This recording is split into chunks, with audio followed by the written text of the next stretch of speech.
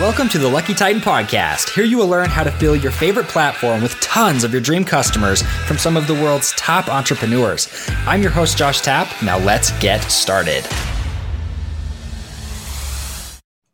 What is up, everybody? Josh Tapp here again, and welcome back to the Lucky Titan. And today we're here with David, and I'm going to butcher his last name, Buniatyan. Was that good? No, nice job. Yes, nailed it. Recently, I've had a really hard time pronouncing people's last names. So anyways, so David is one of the founders of Active Loop. And this has been such a really intriguing conversation for me, especially because this guy's story is so amazing. He was, as a PhD student, ended up going over and being accepted by Y Combinator, which many of you probably don't know this about me. I actually applied for Y Combinator like 5 times. Didn't really have a good business idea, I'll be completely honest. Kind of laugh at it. I'm like, I wouldn't have invested in me either. Never got accepted to it. I got there 4th time, so I also you should keep applying. Dang it, I should have applied one more time, right? Anyway, so good stuff, right? So joining Y Combinator, and they were able to take their company Active Loop, and they're really working in the machine learning space.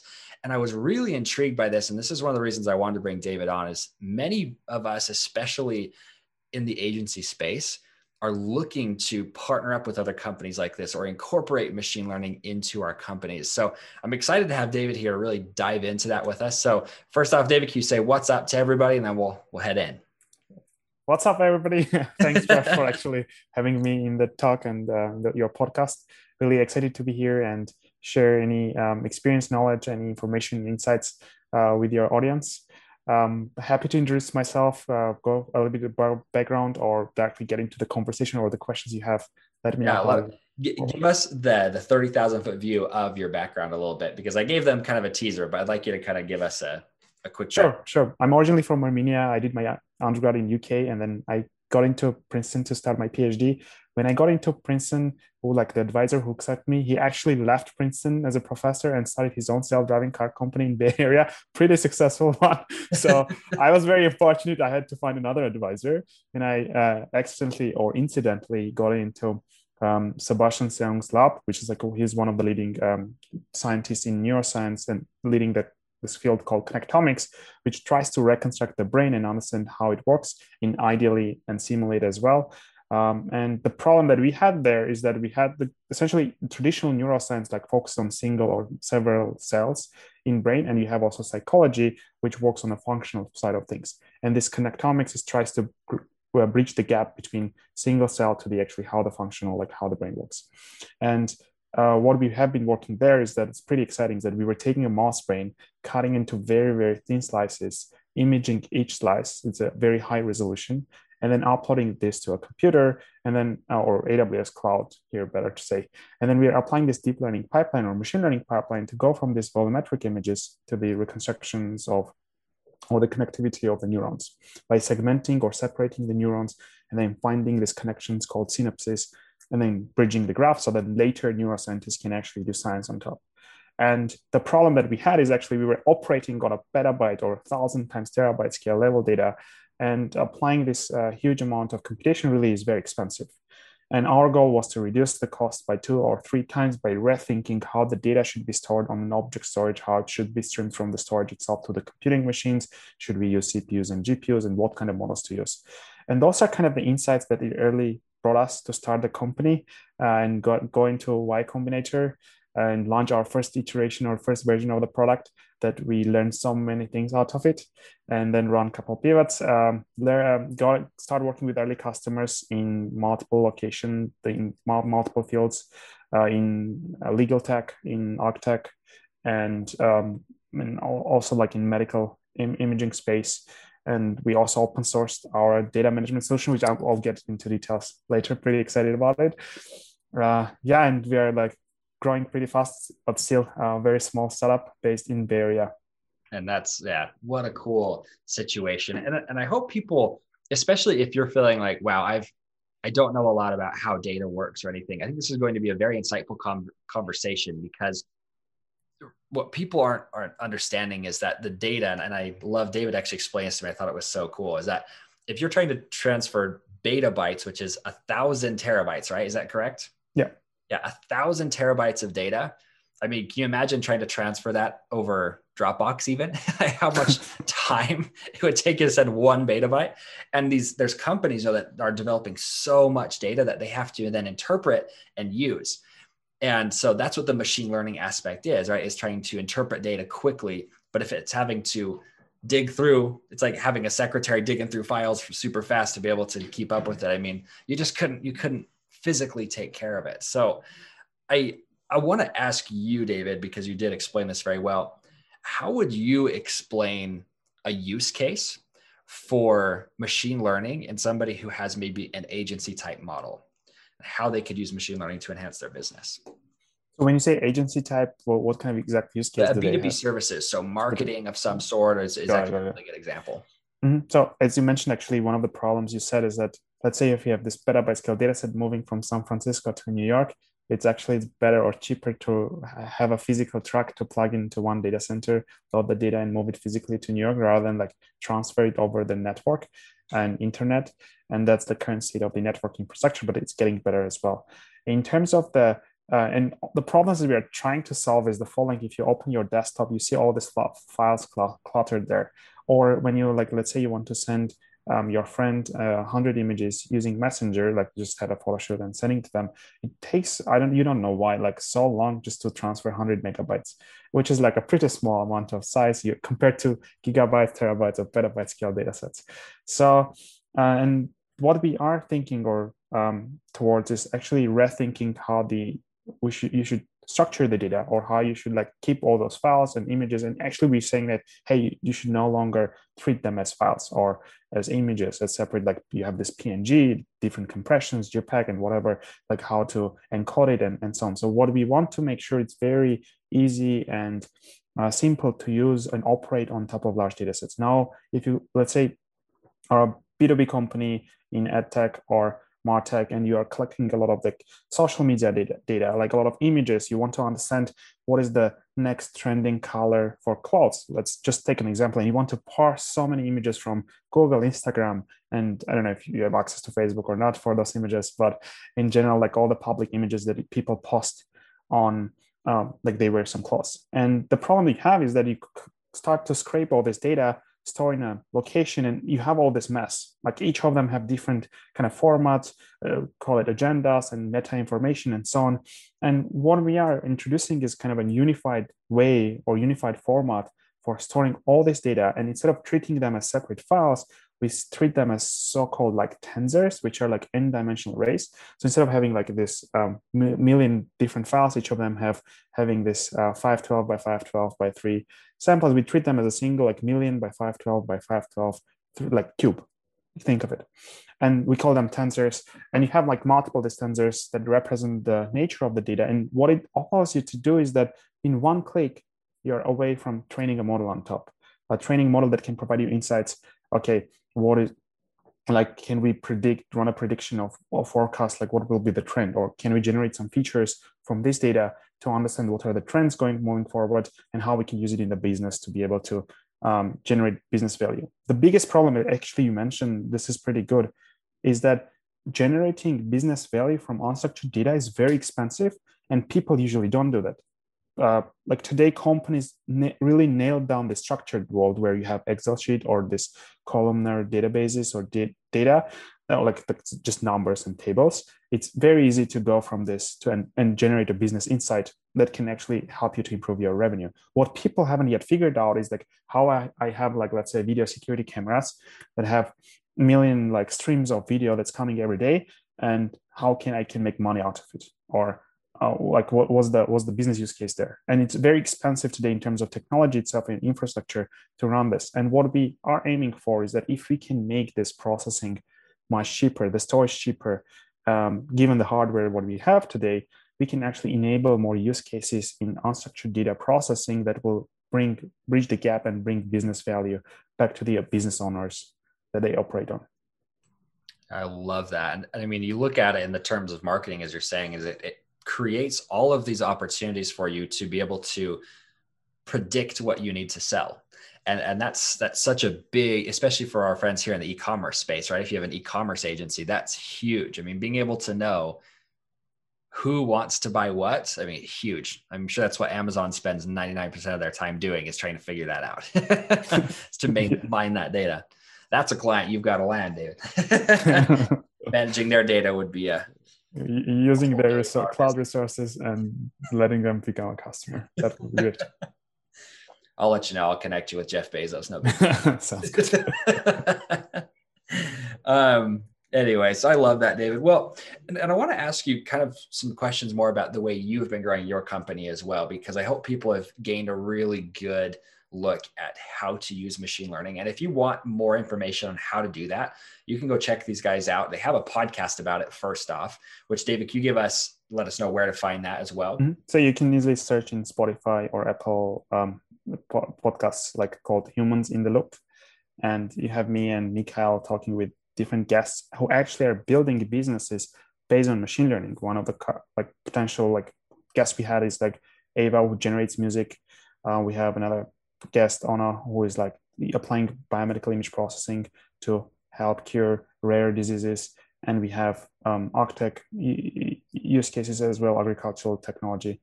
And essentially our goal is, instead of like putting this into hype and then saying how AI is going to take over the world, actually to drill down on the specific use cases that people currently apply machine learning and how it benefits people, and starting from farmers to doctors, patients, and so on. So love to have everyone there.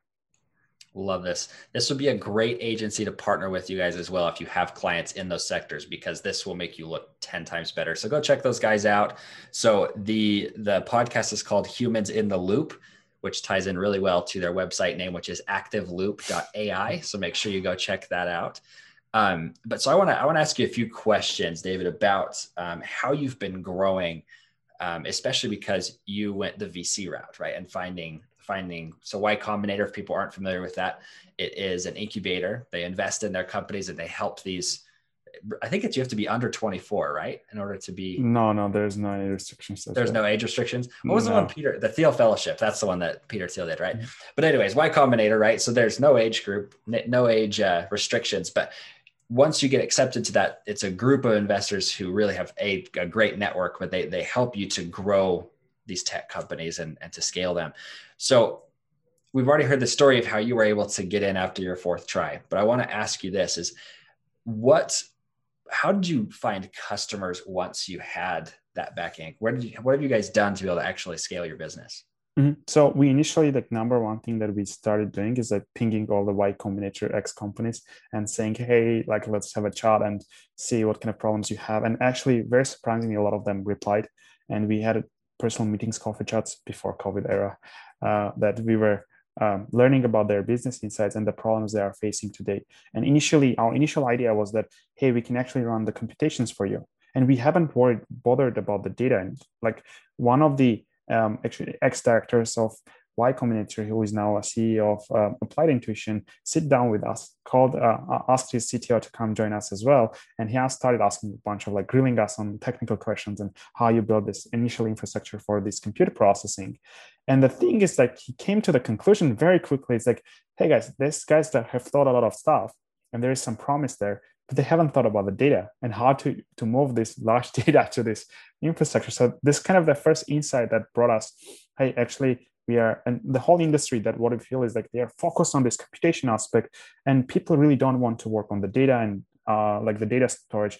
And you have this data scientists or machine learning engineers that really want to do machine learning, but if you ask them, they actually spend their 80% of the time on data janitor work, like cleaning, wrangling, versioning, and making sure the data is correct. Because actually, machine learning, you give what kind of input you give to the model, that's what the model you get as an output. So working with this, getting a lot of rejections, getting a lot of feedback from the community of Y Combinator, and it's helped us to shape the direction we are moving forward. And the first customer that we landed actually came through the investor. So like the first POC that we run into, and this legal tech company that they had 18 million text documents, the problem was to train a model that can go from text to numbers so that they can do very efficient search. It wasn't just an introduction over the VCs. We had a personal network as well for the customers before getting into Y Combinator, but those were like more like VCs have kind of bird's eye view what you are doing, and they also can easily connect to their network of the other portfolio companies if your target customer is in their field. So yeah, that's the benefits. Of course, it has a lot of like downside as well, but given our background, coming from being a PhD student from Princeton and not knowing the business and all this like startup ecosystem, like getting into YC, getting all this advice from our partners, the environment here, and investors actually they also care about you and they want you to make it successful, just because, not only because of the return money, but also their time is also very important for them. So they want to make sure they enjoy the whole process as well, and they are really helpful in very tough, and we had a lot of tough situations in the company as well. So yeah, that's kind of the breakdown. I don't know if I've answered your question You have, exactly. absolutely. And what's funny is we all know it, right? I mean, there's 500 war stories we could tell about the difficulties of running a company, especially a fast-paced company in the tech world. So I am kind of curious, as you guys are growing this now, you're expanding into new markets. I mean, you recently said, so the newest market is entertainment is where you've been heading into. Is that correct? Yeah, so we basically see a lot of interest in people starting to analyze a lot of videos that they have already stored in their archives, and to get more insights, let's say what they should do next, or there's like sport analytics, so many bunch of use cases in aerial imaging, in architect, and biomedical imaging, that people, instead of having this high-pitched models like, oh, AI, or like self-driving cars, we actually don't have yet self-driving cars deployed into the system. Like actually people start to use this in very important aspects of the life, the human life and human development, that I feel like this will be the kind of next 5 or 10 years that actually going to make difference, instead of just focusing on self-driving cars. Love that. See, and it's what's fun about what you guys are doing. This is what sparked my interest so much, is, as you said, there's this huge rise in tech companies and it keeps growing. And a lot of people keep thinking that quote unquote bubble's going to burst, but it's just because it's the new generation of company. So they keep growing, and you identified a problem that every single one of them has that they haven't thought about. It's, how am I moving this data? And so they're spending ridiculous amounts of money moving the data. And you said, well, let's just make it cheaper for them. Let's create a simpler, faster, and a less expensive way to do it. And so I want everybody who's been listening to this interview to pay attention to that. I mean, look at the way that they said, it's not a sexy business model, and not to be a jerk, right? It's not nobody wants to do this. Like it's right. Like the dirtiest job you can do in machine learning end-to-end platforms. It's literally like the garbage man of it, right? Like nobody wants to be the garbage man, but the garbage man makes more money than you half the time, right? and mafia runs the garbage business, so you get the output. Exactly.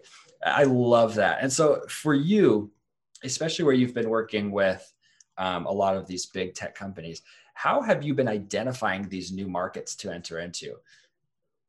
I think that's a good question as well.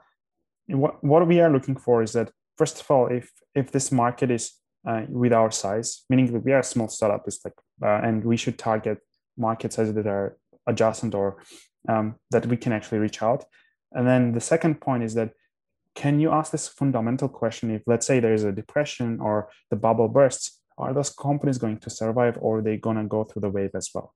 And what boils down is, what are they doing? Is it essential for their customers? And is it essential to the whole like value chain you have there?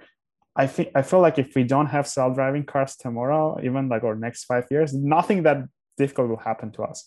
But if we let's say there's a short supply in terms of food, or like with, let's say, cancer detection, if there's like a 5% or 1% improvement can be done.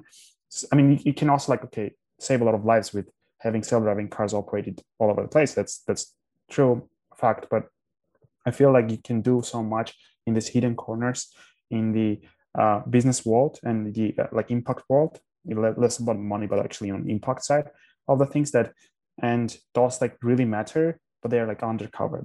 Nobody's talking about them, or nobody really cares about them. And we had the same problem as well when I was at Princeton and I was working in this neuroscience lab, and we were analyzing a lot of brain images and biomedical images. And I was talking to my fellow friends who are actually in computer vision lab, that I was initially supposed to go there, but I ended up in neuroscience.